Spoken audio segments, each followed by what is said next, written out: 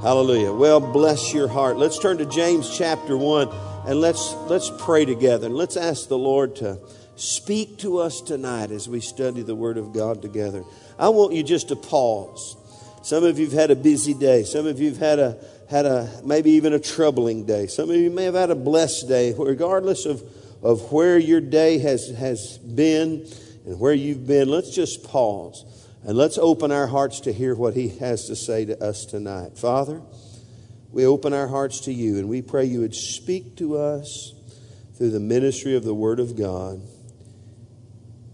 Change our lives by the power of Your Word. And everybody said a big amen. Amen. Tonight we begin a journey through James. So I want you to turn to the book of James. But before I get into the beginning to introduce this book to you, let me say this to you. Let me say that there's kind of 2 or 3 ways where God can make a big impact in your life. I just talked to Miss Stia. She just returned from a retreat. It was just a powerful, high energy impact in her life. Pardon me. And as a result, hopefully, she's been changed and transformed. How many of you appreciate those times when God just shows up in a dynamic way in a supernatural moment and just boom, and I mean things just change and are transformed in your life? You ever had one of those moments? I've got my hands up. I've had a few of those. Not a lot, and they don't happen all the time. There's special moments with God, that just seem to come our way, and we all look at those and we go, "Woo, man, God changed my life." And then there are times when this is more, I think probably more the norm. Then there are times when we just consistently give ourselves over to some revelation knowledge, some truth, some teaching. And through the course of that ministry of the Word, our lives are transformed. And it's a process.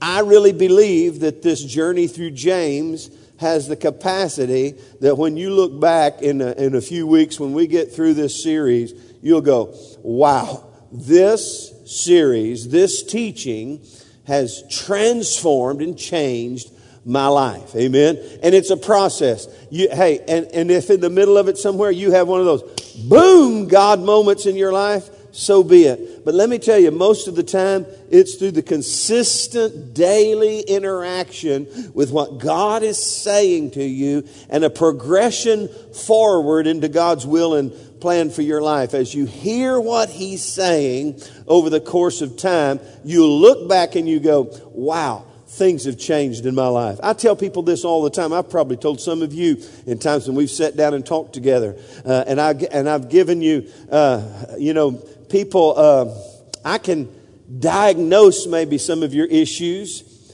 and I can also, I'm better. I may not know all the reasons why you are struggling the way you are, but I can give you a prescription. I can give you a prescription, and I say to people all the time, okay, I want to give you 3 things to do this week. Here's the prescription. You do this, this, and this. And you do this, this, and this, and let's talk about it in a week. Let's get 7 days under our belt of just taking the medicine and applying it into our life. And I tell people this all the time. And if you'll just take the medicine and you'll begin to do regardless of how you feel. How many of you know when you first start taking medication, you don't feel good, but you take the medicine? And I have doctors tell me all the time. They say, "Now you got to take it all." Because if you don't take it all, you may not get it all the gobbledygook out of your system. And so you got to go through the process. But as you begin to take the medication, over the course of time, things begin to change. Okay? And so I say you got to take it. And I say we can look back over the course of however long, and we'll be able to say, look what the Lord has done. Somebody look around at your neighbor and say, look what the Lord has done. That's where we all want to be, right? That's where we all want to be, right? We want to be able to be at the place where we go, wow, God did something dynamic in our life. And we see genuine, bona fide, validated transformation in our life. Pardon me. I believe that'll happen Not only with this book of James, as we study the book of James, but any area of our life, if we'll just give ourselves over to the ministry and the study of the Word of God and allow it to set up residence in our life and begin to make a change, we'll look back and we go, you know what? I'm not the way I was before. Things have changed in my life. In fact, you may not even see it a lot, but other people will see it. They'll say, whoa, man, things are different in your life. It just becomes a natural process for you, but other people look and they say, man, there's some things going on in your world, and it looks good. So with that in mind, let's jump into the book of James, and I want to give you kind of I want you to just begin read this book, meditate on this book, let God speak to you personally from this book. Don't wait till next Wednesday to read this book again. You can read it in just about 10 minutes, the whole book, but it's a marvelous, in fact, as I've been studying this, my eyes have been opened and revelation knowledge have come to me even as we jump in. And so here we go. Everybody say, here we go. All right, I want to introduce the author to you of the book of James. Anybody here know the author of James? Nobody? Okay. Anybody want to guess? James. Okay, all right, James. But that's a trick question. I got Miss Tia so shook up she was going to guess outside the book. James wrote the book. But now, here's the interesting thing. James is a very common name in Jesus' day and in the times of the early church. It's a very common name. In fact, there were 3 Jameses, if you can say that, if that's correct. There are 3 Jameses in the New Testament. And one of those 3 wrote this book, and I'll identify him for you in just a moment. The first James that we see in the New Testament is James, the son of Zebedee. He's the brother of John. You remember James and John? They are disciples, and they followed Jesus. In fact, at one point, their mom tried to talk Jesus into having one of them sit on the left hand and the other sit on the right hand in heaven. You remember that? They were the sons of thunder. Okay. Now, James, the brother of John, did not write James. In fact, in Acts chapter 12, he was one of the church martyrs. He was killed by Herod. I don't know if you knew that or not. So James, the brother of John, who walked with Jesus during his 3 years of active ministry, he was martyred in Acts chapter 12, verse 2. And then there's another James in Matthew 10:3. He's James, the son of Alphaeus. And it just says he's a disciple. He didn't write James. He's just a disciple by the name of James. And then there's another James. Anybody else know the third James? If you can identify him in any special way, he's the author of the book of James. Anybody know how he's connected? Yes? He's the brother of Jesus, the half-brother of Jesus. He's the one who wrote the book of James. Now, interesting insight about the what we'll call the half-brother of Jesus. I want to walk you through, let's see, 4 passages of Scripture to kind of show him to you in Scripture. And here, go to John chapter 7. Interesting little insight about the brothers of Jesus. And I don't know how many he had. I didn't study this, but he had brothers. I don't know how many kids Mary had after Jesus, but she had James. Okay, and so there's brothers. Now, look at this in verse 1. After these things, Jesus walked in Galilee. For he did not want to walk in Galilee because the Jews sought to kill him. Now the Jews' Feast of Tabernacles was at hand. His brothers therefore said to him, "Depart from here and go to Judea, that your disciples also may see the works that you are doing." See, his brothers are interacting with him. "For no one does anything in secret, while he himself seeks to be known openly. If you do these things, show yourself to the world." For even his brothers did not believe in him. James, the one who wrote the book of James, throughout the ministry of Jesus, did not follow Jesus and did not believe him. How many of you know sometimes those closest to us, we tend to miss who they really are. We have a perception and understanding of them. And so James did not follow Jesus through his earthly ministry on planet Earth. But Now go to 1 Corinthians chapter 15. We're going to go back and forth.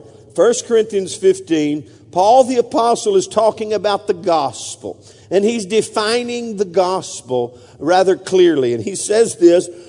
We jump in to verse 3. For I delivered to you first of all that which I also received.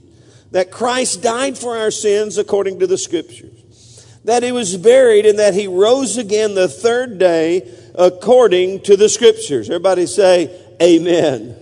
How many of you know the resurrection is the cross, what we're about to experience and about to celebrate, the death, burial, and the resurrection of Jesus is the core of the gospel.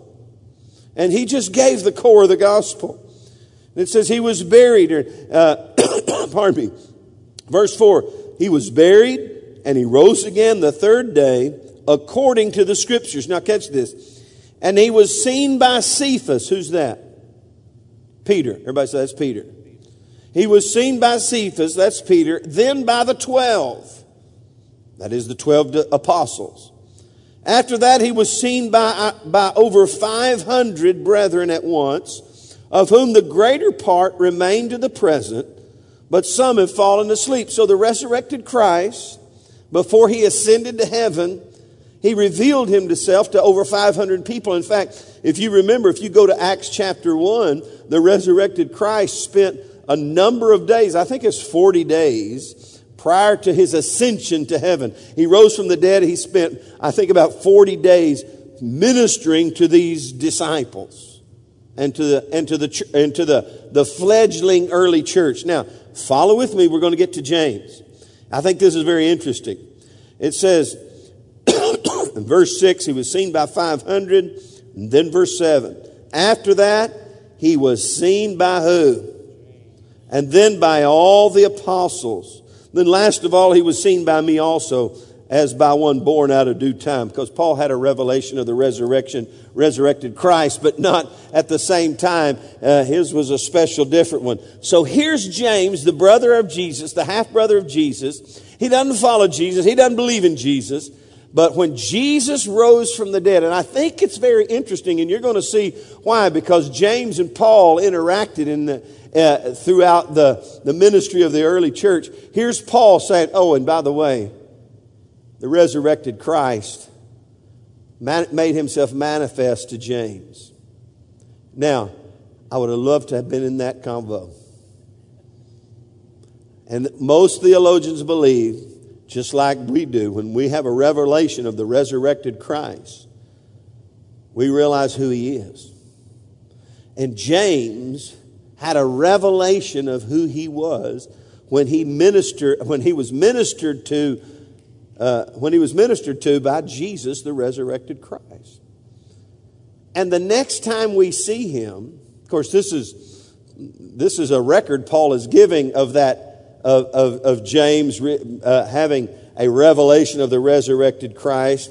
Now go back to Acts 15. Thank you, sir.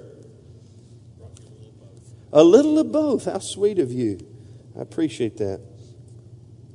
Acts chapter 15 is what's called the Jerusalem Council. Now the church is in full swing in Jerusalem, and there's a conflict. Nothing new under the sun. There's a conflict in the church. How many of you know that's normal when churches have disagreements and conflicts? Acts 15 is called the Jerusalem Council, and they are having an issue about circumcision. And the Jews are saying, hey, you're not, a lot of them were saying, unless you're circumcised, you can't be saved. And this is such a big deal because, hey, this has been a big part of their religiosity all their life up until this new gospel came along, which is said, for by grace you're saved through faith, and that's not of yourselves. It's not by works of righteousness which we have done. So they're having this conflict, and man, they're all gathered together. Let me see who gets up. Peter gets up and speaks. And then Paul and I think it's Paul and Silas get up and speak, and they all share their perspective. And then in verse 13, and after they had become silent, James answered, saying, men and brethren, listen to me. And he begins to declare, and he begins to finalize this issue. And basically, when you can read through it later, he comes down, and I think the King James says it this way: my sentence is. In other words, he had the last word in the matter. This is how we're going to handle it. Hey, Peter just told us all about these Gentiles getting born again and filled with the Holy Ghost. And now you guys want to tell them that they're not saved because they hadn't been circumcised. And he kind of slams the gavel on the deal, and they all say amen. And they write a letter to the Gentiles and basically just say, hey, don't worry about this circumcision thing. Just keep yourself holy and righteous before God. That's James. So we see James from Resurrection Day in the middle of the local church, and a position, most people think he was the actual pastor of the church in Jerusalem. And he got up and he said, this is the way, we're not voting on this. We've discussed it. Here's the way it's going to be. Boom. That was James. And so he's the one who wrote the book of James. Now, one more verse I want to show you. So we see him now. He's a leader in the church. He's a man of great influence in the church. Now go to Galatians chapter 1. Romans, Corinthians, Galatians chapter 1. Paul's kind of sharing his testimony with the Galatians. And here's kind of the way Paul's life went. You remember in Acts chapter 8 where he was smitten by the light of God or whatever, and he fell down and he had this revelation of Jesus, and he heard the voice of God, Saul, Saul, why are you persecuting me? Remember, that's his conversion experience. And he was smitten blind, and he's carried away. And for 3 years, he kind of holds up, if you will. And God kind of works him over. Now, what was Paul in the busyness of doing prior to his conversion? Persecuting the church. In fact, if we had time, we'd go over there. They killed Stephen. And Paul the apostle is killing Stephen. And so the church is traumatized by persecution. How many of you know when one of your church elders and leaders gets killed for his faith, that would traumatize the church?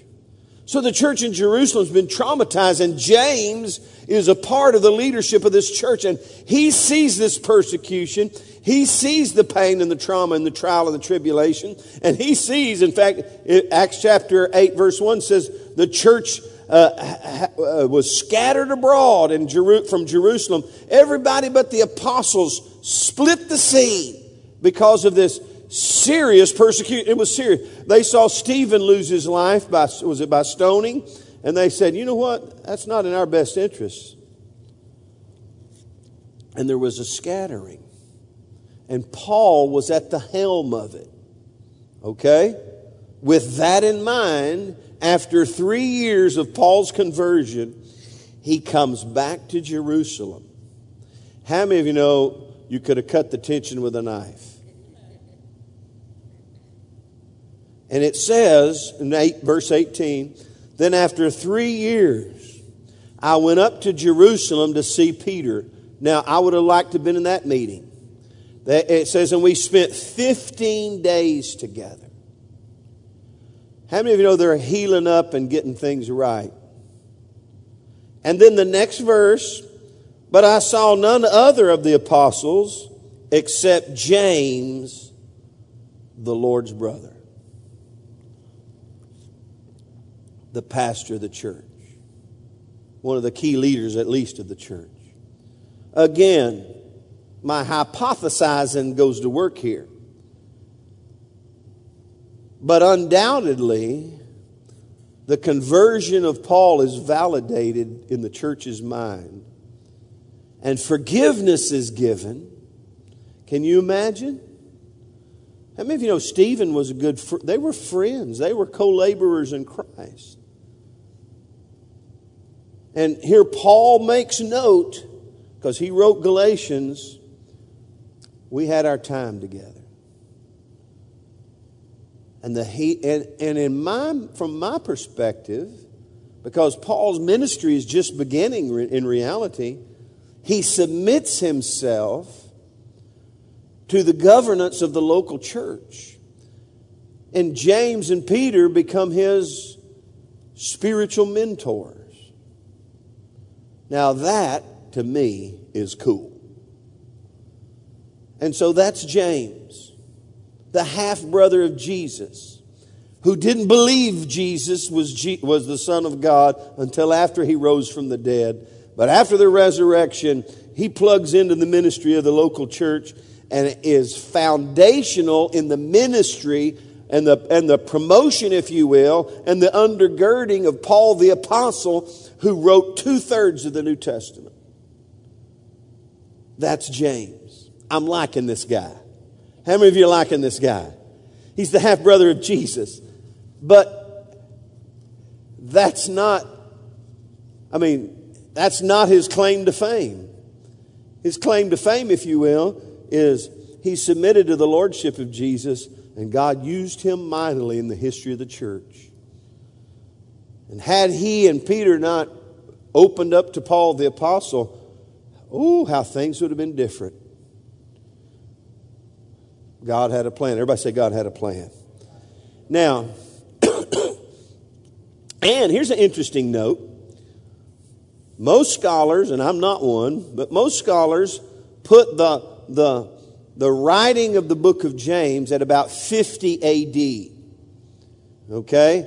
And it was one of the first books to actually be penned, and partly one of the first letters that was actually penned that became the Scriptures.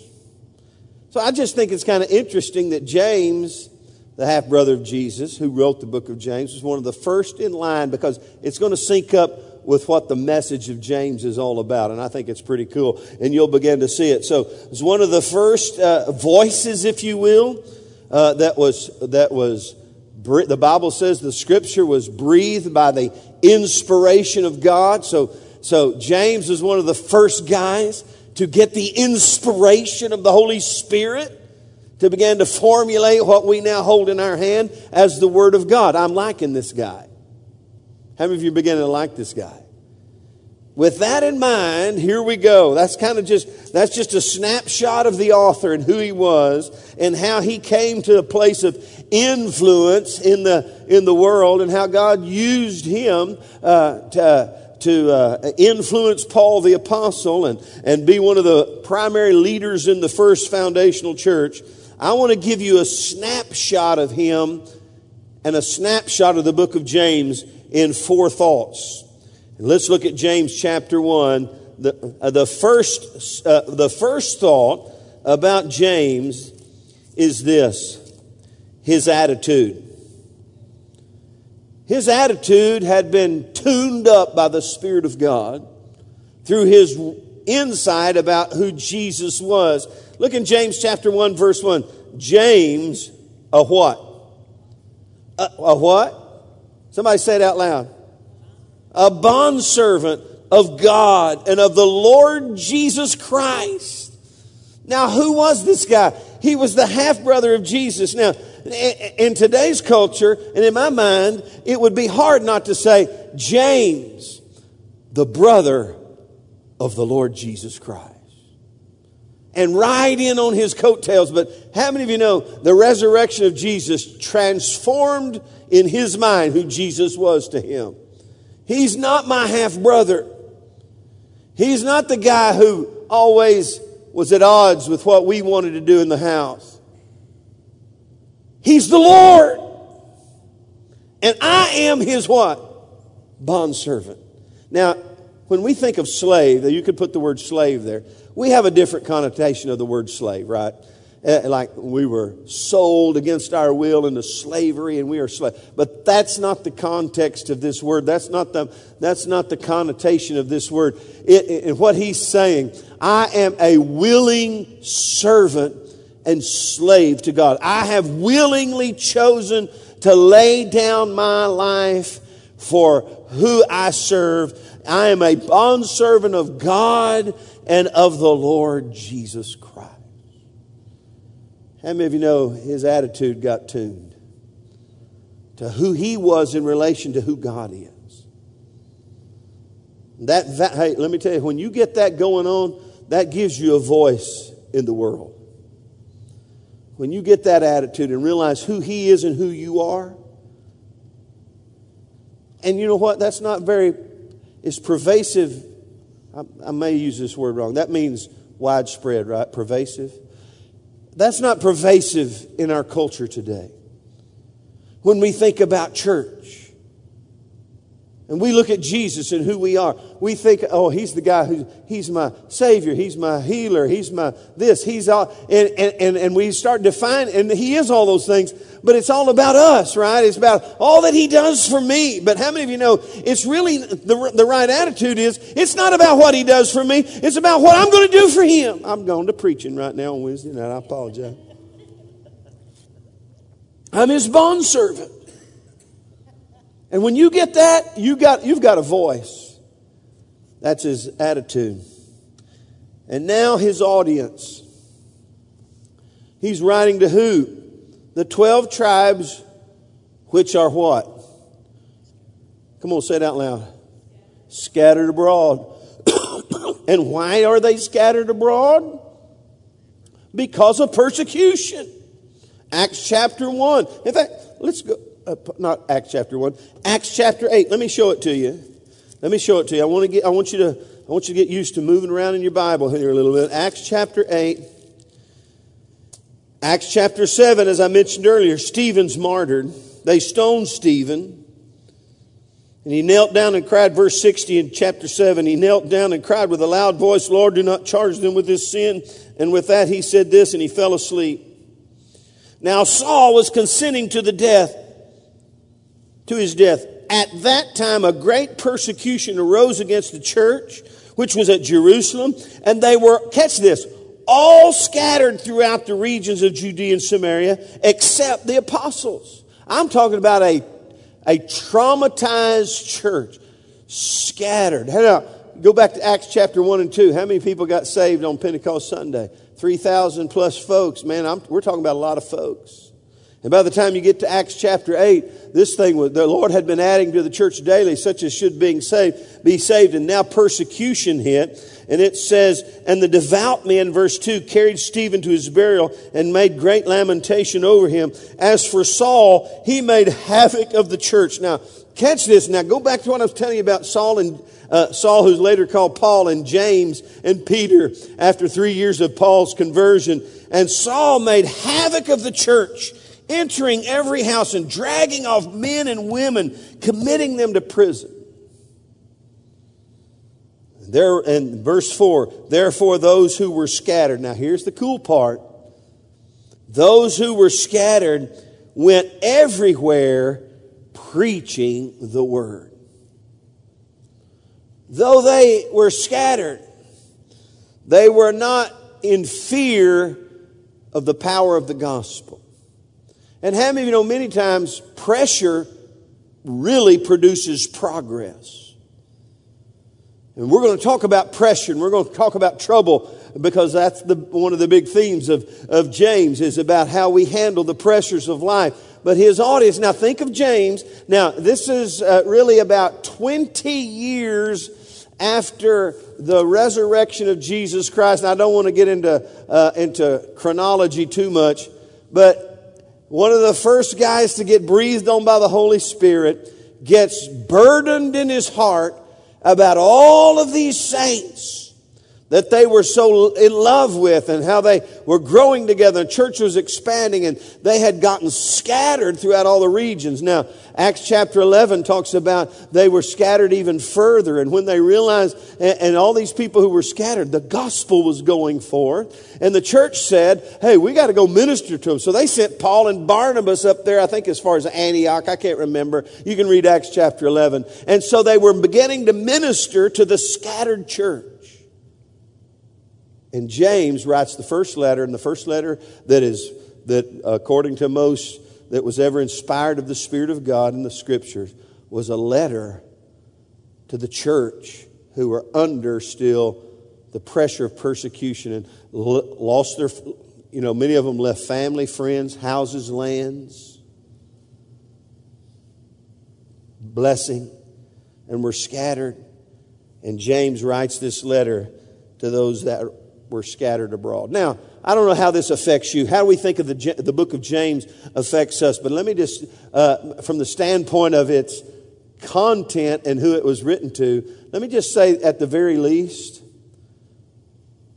the church in our world today, oh, and by the way, around the world, there is a persecuted church. In fact, a couple of years ago, I was in India preaching with Dr. Shibley at a Global Advanced Pastors Conference, and there was a contingent of pastors and church leaders who had been, their houses had been burned. They were from Orissa, and that's a certain part of northeast India. Their houses had been burned. Their churches had been burned. They had lost everything. They were nomads in the land, if you will, and couldn't go back to their homes because of bona fide persecution. And I had the joy of ministering to them. It traumatized me. These people, they looked like a blank slate. They had lost it all. We rallied around them, ministered to them, loved on them. There is a persecuted church. But here in America, not quite so. But let me tell you something. Our persecution is coming in a lot of different types of ways, and pressures and political pressures and trying to press us and force us and to shut us up and keep the gospel from going forth. So this book is valid for us. How we handle the pressures of life that come against us. And how many of you know the devil and his persecution, he didn't realize how much of the hand of God he actually was in God's purpose and plan, because the gospel was spread all over the known world because the devil persecuted the church. And so James is writing to this persecuted church. His attitude, I'm a bondservant. His audience, man, I want to minister to these who've been scattered. And his admonition to them through the book of James, kind of the theme, what he's admonishing them in, is basically persevere. Everybody say persevere. He's hang on, persevere, endure, stand strong, stay the course. That's kind of what he's writing to them. He knows they've been scattered, and he knows and he's heard that there's great blessing and benefit happening. God's actually using this persecution for his glory. So he writes and he says, hey, don't quit, don't give up, persevere. Let me show it to you in James, this theme. James chapter 1, verse, I got to get over there myself. James chapter 1, you know this passage of Scripture well, you've read it. My brethren, count it all joy when you what? Fall into various trials or tribulations. And catch verse 3. We're going to look at it again in a minute. Knowing that the testing of your faith produces what? Patience. And really, that word patience is not like, I'm so patient waiting on my wife as she prepares her makeup to go to. That's not the word. This is endurance. He said, count it all joy, brethren, when you fall into various trials, knowing that the testing of your faith produces what? Endurance. Somebody say endurance. Perseverance. So the first rattle out of the box now, get it, James, he's writing to this persecuted church. He's telling them, hey, man, get the perspective here. Get the joy of the Lord, because this pressure, this trauma, this trouble, it's only a test. And if you pass the test, it will actually work in your behalf and produce an endurance on the inside of you. Look down in verse 12. Blessed is the man who, what? Say it out loud. Blessed is the man who endures temptation. There's the theme again of endurance. Look over in James chapter 4, verse 7. Therefore submit to God. Resist the devil, and he will flee from you. What's the theme of that verse? Stand strong. Endure. Resist the devil. Don't give up. Don't quit. He'll flee from you. Look over in chapter 5, verse 8. You also, oh gosh, I want to back up. Verse 7. Therefore be patient. Same word, basically. Be persevering. Therefore be patient and persevering, brethren, until the coming of the Lord. See how the farmer waits for the precious fruit of the earth, waiting patiently for it until it receives the early and latter rain. You also be patient, or enduring. Establish your hearts, for the coming of the Lord is at hand. Don't grumble against one another, brethren, lest you be condemned. Behold, the judge is standing at the door. He's trying to tell them, hey, this is not going to last forever. You got to stand strong in the face of trouble. You got to be patient. You got to be enduring. You got to establish your hearts. He goes on to say, verse 10, my brethren, take the prophets who spoke in the name of the Lord as an example of suffering and endurance. In other words, look to those who've gone before you. They suffered like you suffered, but they endured as well. Look at here what he says. Indeed, we count them blessed who endure. You have heard of the perseverance of Job and seen the end intended by the Lord, and that the Lord is very compassionate and merciful. What's he saying here? Hey, listen, you're in the middle of some trouble. You're in the middle of some pressure here. But you just hang on because, hey, remember Job? It all turned out okay for him. And so that's his admonition. Persevere. And you know what? I think that's valid for today's church. Even though we're not necessarily losing our houses and our lands and been beaten or maybe stoned like Stephen was, there is pressure upon us. There's trouble and trauma in our world that we've got to endure and persevere. And his advice, let me tell you about his advice in the book of James. Now, I'm giving you a snapshot and we're going to go back and look at a little more detail. But here's his advice about this pressure and this trouble and this trauma. Basically, it is this: let your faith go to work in your behalf. This is how you're going to endure. This is how you're going to overcome. This is how you're going to get from point A to point B. This is how you're going to keep on keeping on in the middle of the pressures of life, by living a life of great faith. Because you cannot endure without great faith. Amen. Are you with me? In fact, what's the first words that he said? Brethren, count it all joy when you fall into various trials, knowing that the testing of your what? Faith. The whole content of this book basically is, hey, if you're going to endure, if you're going to thrive in the middle of pressure, if you're going to see the progress of God and get to the end of the story, like Job got to the end of the story with blessing and favor, you're going to get there if you stand strong in your faith. Everybody say amen. Let your faith go to work for you. In fact, turn over to James chapter 2. Let me show you. This is kind of one of the keynote passages about faith in James. And you've heard it a lot. We'll look at it again. Oh, let me just jump in verse 4. I'm just going to read it and comment. We'll go back. What does it profit, my brethren, if someone says he has faith but does not have what? Works. Can faith save him? If a brother or sister is naked and destitute of daily food, and one of you says to them, depart in peace and be warmed and filled, but you do not give them things which are needed for the body, what does it profit? Thus also faith by itself, if it does not have what? Say it out loud. Works is what? It's dead. Now, he's talking about living a life where your faith produces a product.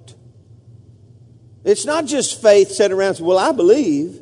It's a faith that moves you into action and keeps you pressing forward in the purposes of God. Faith without works is dead. But some will say, you have faith, I have works. Show me your faith without your works, and I will show you my faith by my works. How many of you know works doesn't save you? How many of you are only saved through faith? But when you get saved by faith, the Bible says it's not by works of righteousness which we have done. It's according to His mercy. He saved us. We didn't earn it. Ephesians 2 says, for by grace you are saved through faith. That's not of yourselves. It's a gift of God. We are saved by faith. You cannot work your way into right relationship with God. But what James is coming along saying, once you get saved and that faith saves you, a genuine faith will always be made manifest with how you live your life. And there will be evidence. Everybody say evidence.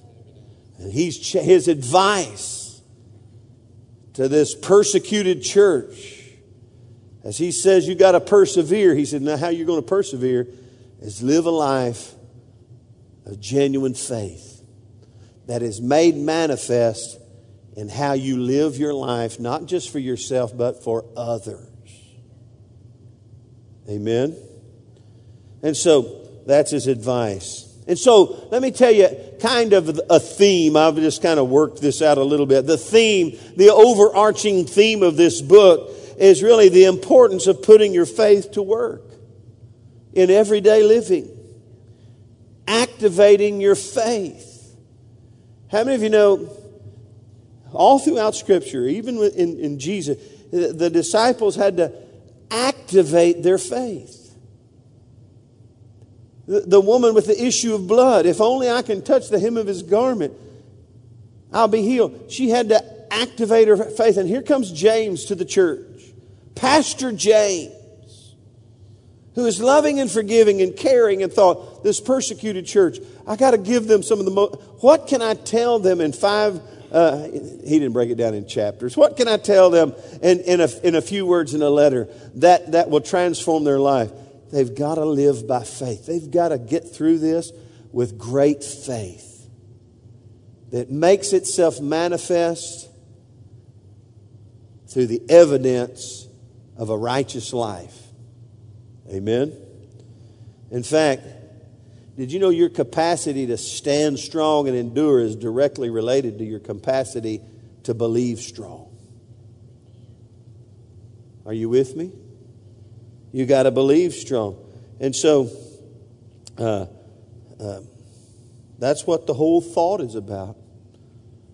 And how many of you could use some undergirding of your faith? Let me tell you something. Who's responsible for building your faith? We are. Now, I can come along and build your faith. But listen, ultimately, God's at the end of your life, God's not going to come to me and go, hey, what about Dana? You didn't build her faith up enough.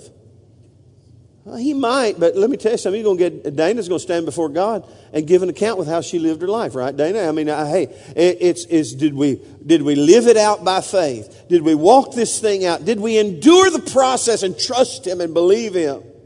And come to the other side like Job, he said, hey, it all worked out for Job. How many of you know he had a multiplied blessing because he continued to trust God? Amen. And so that's kind of the theme of this whole. And let me just say it this way: your faith, don't leave home without it. Don't leave home without it.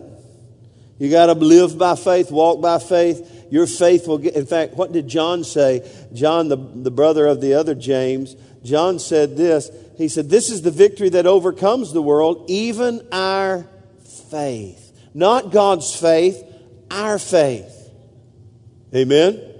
So with that in mind, I'm going to give you 3 building blocks of faith under pressure. I don't know if there's anything I skipped up there. Your faith, there it is. You can't leave home without it. Let me give you some building blocks from James chapter 1, verse 1 through 11. 3 quick building blocks. It's nearly 8 o'clock. This won't take too long. The first one is this, that we learn from verse 2 through 4.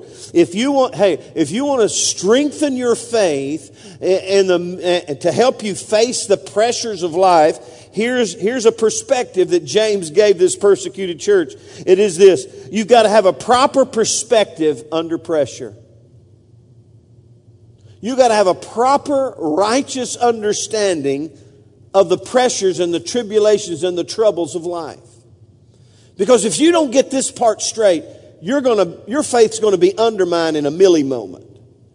Most people don't understand trouble from God's perspective. In fact, did you know this? Jesus promised that we'd have trouble. I'll quote that in just a moment. But look in chapter 2. Hey, after he says, James, a bondservant of God and the Lord Jesus Christ, to the 12 tribes which are scattered abroad, my brethren, count it all joy when you fall into various trials. Now, he gets right to the point. He says, let me give you an attitude adjustment. I've had an attitude adjustment in my life. And I want to give you an attitude adjustment. Count it all joy when you fall into various trials. Now, that word joy, I love it. It means calm delight. How many of you know it's a peaceful calm? When you fall into various trials. Now, most of us think a trial is when we bounce a check. Or when we break a fingernail. Oh, Lord, I just paid $25 for these new nails, and one already fell off. Or the lawnmower breaks. Oh, just trials and tribulations just piling up. Now, how many of you know that's not what these folks that were scattered abroad were dealing with? They weren't dealing with a broken nail or a bounced check. They were dealing with much more. And he says, listen, let me tell you, you want to get a righteous perspective, you got to count it all joy. You got to count it as calm delight. How on earth can you do that? It's based in what you know, not just here, but here. Knowing that. Everyone say knowing that. In other words, when you know some things, it doesn't matter what's going on around you. If you got the God perspective about your trouble or trauma, you can have calm delight because you know something. You know a greater truth than your present truth. Let me tell you something. Your present truth might be trouble, trauma, pain, agony, and sorrow, or gloom, despair, and agony on me. That might be your present moment, but there's a greater overarching God truth that your present truth has to submit to. Does that make sense to you? That's why Paul could say in Romans 8, no, hey, let me tell you something. Hey, you need to know this, that all things work together for good to those who love God and are the called according to His purpose. That's the greater God truth. Yeah, but what about my present truth? Hey, you got to cause your present truth to submit to God's greater truth. And that is, you stand fast, stand firm, and know this, and here's what you need to know, that the testing of your faith produces endurance. Everyone say endurance. Now that's the cool part. And you realize, hey, this thing I'm going through, it's only a test. Everybody smile. Everybody smile. Tell your neighbor, it's only a test. It's just a test. It's just a test. Now, and when you pass the test, by just relaxing with calm delight, because you know it's only a test, and you know that this test, that this pressure and this trauma, this trial that you're going through, God's going to actually use it for His glory, and it's going to produce endurance, the capacity to stay the course. And now catch this part. And once you endure, God's real purpose and plan begins to be realized in your life. And He says, because you let, verse 4, you let this endurance have its perfect work. You let it work its way out. See, most people undermine the process of God in their life because they don't have the right perspective about their problems.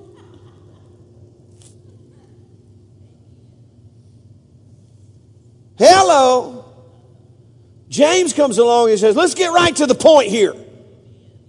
If you don't get an attitude adjustment about your situation, you're going down with the count. Because catch this, he says, if you will let this thing work out, you let patience or endurance have its perfect work, you'll be perfect and complete. That means spiritually mature and whole, lacking no thing. And if you know that, when troubles and traumas come your way, calm delight. Whew. This is just a test. She don't believe me. She's laughing me to scorn here. It's just a test. It's going to work endurance in me. And endurance is going to produce maturity in me. And you know what God's real big deal is about you? He wants you and me to grow up so we can be productive in life. You'll be perfect and complete, lacking in nothing. That's the first building block. Let me see. Yeah, we better hurry. The first building block of faith in your life to help you through the pressures of life is a proper perspective concerning the circumstances of your life. And you need to understand, endurance will allow me to advance in the face of opposition. I endure. I'm going to outsmart the opposition. Are you with me? In fact, Jesus, I said that John 16:33, these things I have spoken to you, that in me you might have peace. In the world you'll have tribulation. Everybody claim that verse.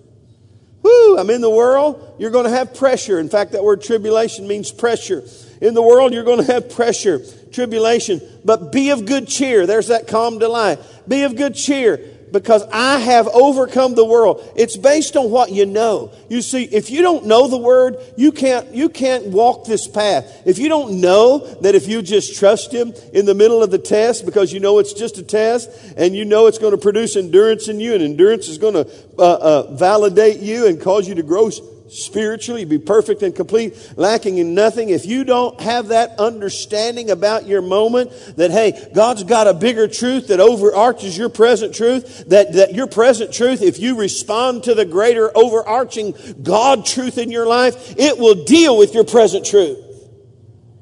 That's what he said there in the end of James. Just look at Job. Come on. He's got your best interest at heart. Are you with me? Say amen. The second building block of faith that you can apply in the pressure moments of life is proper praying under pressure.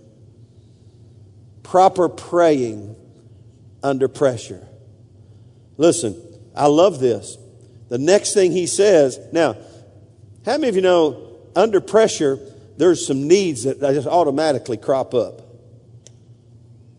When you're under pressure, you're under a trial, a trouble, or temptation, all of a sudden you realize, I got to deal with this. How do I deal with this? I need wisdom. I need help.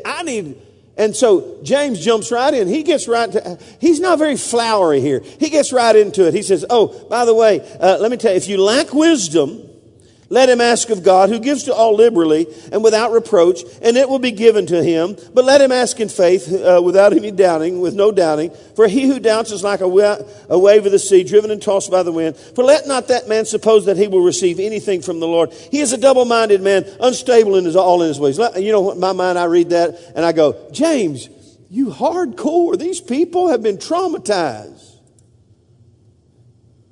Have mercy. No, he's getting right to the point. Listen, if you're going to walk through this process, you got to know how to get through this process. And you need wisdom from God. And so, hey, that's where you've got to tap into the wisdom of God. How do I do that in the middle of this pressure moment? You got to ask God. Everyone say, ask God. You got to ask Him. You got to pray in faith. Under pressure and trials and tribulations, you've got to tap into the wisdom of God. You've got to ask God. How many of you know the Bible says if you ask, you receive? You've got to ask God for wisdom and revelation, but you can't just ask Him. In fact, let me just throw this out. He's the source of all wisdom and revelation in the middle of your trauma moment. I skipped James 1. James 1. Yeah, that's it. Flop the next one up there. Hit the next one. That's the one I skipped. Don't worry about that one. That has to do with wisdom and revelation, and we'll look at that later as we study it. But hey, you got to pray rightly. You got to ask God, but you got to ask Him in faith. Everybody say in faith. You see, there's our prayer life. It's not just asking God; it's asking in faith. Jeremiah 33:3 says this: "Call unto me, and I will what? Answer you." Everyone say He'll answer us. We've been talking about praying and seeking God on Sunday morning. You got to ask God. If you lack wisdom, you ask God, because He's the source. Call unto me and I'll answer you and show you great and mighty things which you know not. And this is what I like about that. You read it and study the Hebrew. It says He will show you things and uncover things in your life that you did not know. He will give you wisdom and revelation. I'm telling you something. In the middle of your pressure moment, you got to learn to pray right under pressure. Most people don't pray right under pressure. How do most people pray under pressure? They don't pray in faith. They pray in fear. Oh God, help me, Jesus. I need a miracle, Lord. We think that's spiritual. James gets right to the point. Listen, that's not going to get you anywhere. You've got to ask in faith. And let me just tell you about this thing, asking in faith. He will answer you. You got to believe that. You got to trust that. And trials, if you're going to ask in faith, if you don't ask in faith, there's some serious ramifications. Look what he says. It's a warning. Verse 6. But let him ask in faith with no doubting. Everyone say no doubting.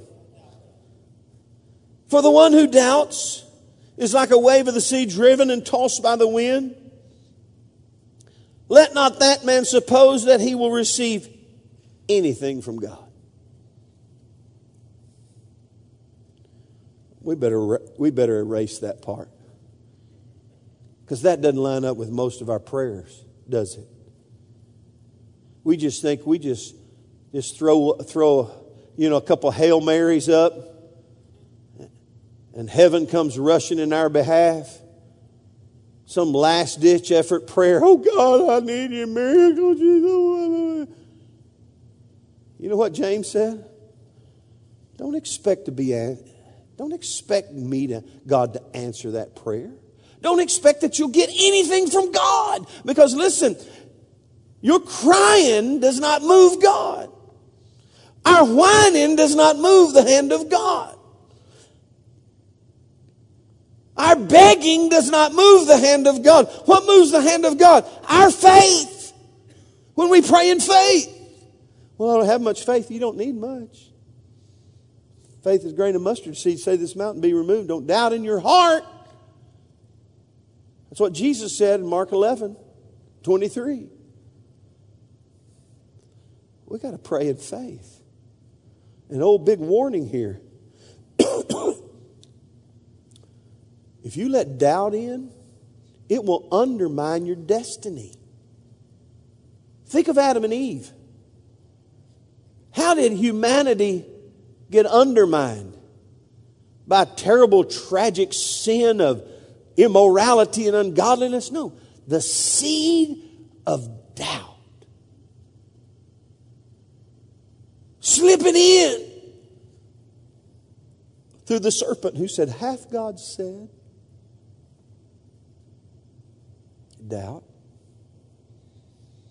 Let me tell you something. Doubt will keep you in the pit. Doubt will keep you. Listen, you can whine and complain. We can beg, borrow. Rock, paper, do whatever you want. Oh, maybe, play the lottery. I'm just telling you, hey, those don't move the hand of God. It's faith. And if you hear anything in this series, you got to hear this. That when you activate your faith and you begin to trust and believe God, it will move the hand of God in your behalf. You just got to pass the test. It's proper praying under pressure. Most people don't pray well under pressure. They're prayer warriors instead of prayer warriors. Just one letter difference, I think, but a whole world of difference in results. Okay? Now, look at verse 6 and 7. Verse 7. For let not that man suppose he will receive anything from the Lord. He is a double-minded man. Catch this. unstable in all his ways. Not just in certain areas of his life. Let me tell you something. Doubt cannot be compartmentalized in your world.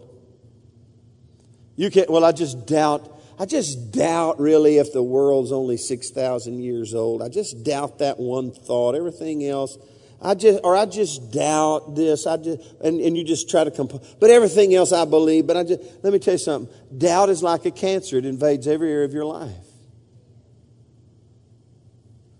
And he says, you become unstable in how many of your ways?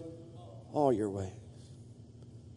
And James comes to this scattered church. By the way, they're doing good. They're preaching the word, and people are getting saved, and the church is growing, and God's plan is being realized. And he comes into the middle of their trouble and their trauma and their pressures of life, and he says, "You're going to have to get a whole new level of faith to keep you moving forward."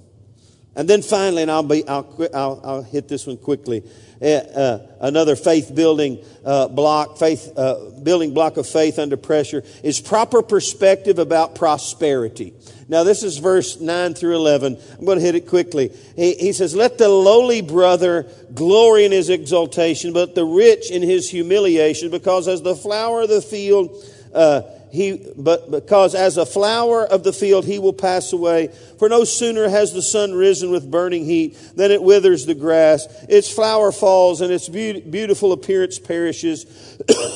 So the rich man also will fade away in his pursuits." Now, what he's just saying here is, hey, in the middle of all this, don't get your eyes on stuff. If you don't have stuff, that has no indication of your faith. Some people think if I don't have stuff, I don't have faith. Pardon me. In fact, because he's talking to the persecuted church, what he's really telling them, this is Pastor Sam's kind of overarching thought, is this: your faith is at its optimum moment, not in time of blessing, but in time of lacking. How many of you know when you got it all, who needs faith, right? Why do you need faith to trust God when it's just you were born with a silver spoon in your mouth and you've got everything you need and you don't need faith? He's saying, hey, listen, your faith is at its maximum operating capacity when you're at a time of leanness in your life. In fact, how many of you know the Scripture teaches you know what most people are preparing for in their mind right now? Seasons of blessing. Think about it. Most people are, I'm going to do this, I'm going to do. And there's nothing wrong with planning a world of your finances to where your season. But how many of you know Scripture teaches we need to plan for seasons of leanness and be able to trust Him in times of leanness, just like we trust Him in times of plenty and vice versa. He's saying, hey, the lowly brother, hey, just glory in your exaltation because God will take good care. In other words, keep your attitude right. The guy with the rich, you better stay humble because it ain't going to last forever. Your faith and your future cannot be wrapped up in the things you have or the things you do not have. It's a greater God perspective about eternity. Amen. You know what Paul said in Philippians 4, and I'll close. He talked about he had seasons of blessing, seasons of leanness, and he learned that in whatever state he was in, to be content. You know what he was saying here? Whatever state I'm in, whether I'm overflowing with blessing or it's a time of leanness, I'm content. What's he saying? My faith is not affected by what I have and do not have. Or do not have. My faith is in Him. And I'm standing strong. And I'm enduring the process. Amen. Did you know this? And I think this is interesting. James threw this in here about finances and resources and proper perspective about money. Did you know that some people say it this way? There's the three big stumbling blocks of life. Gold, glory, and girls. You ever heard that? Gold, money, things.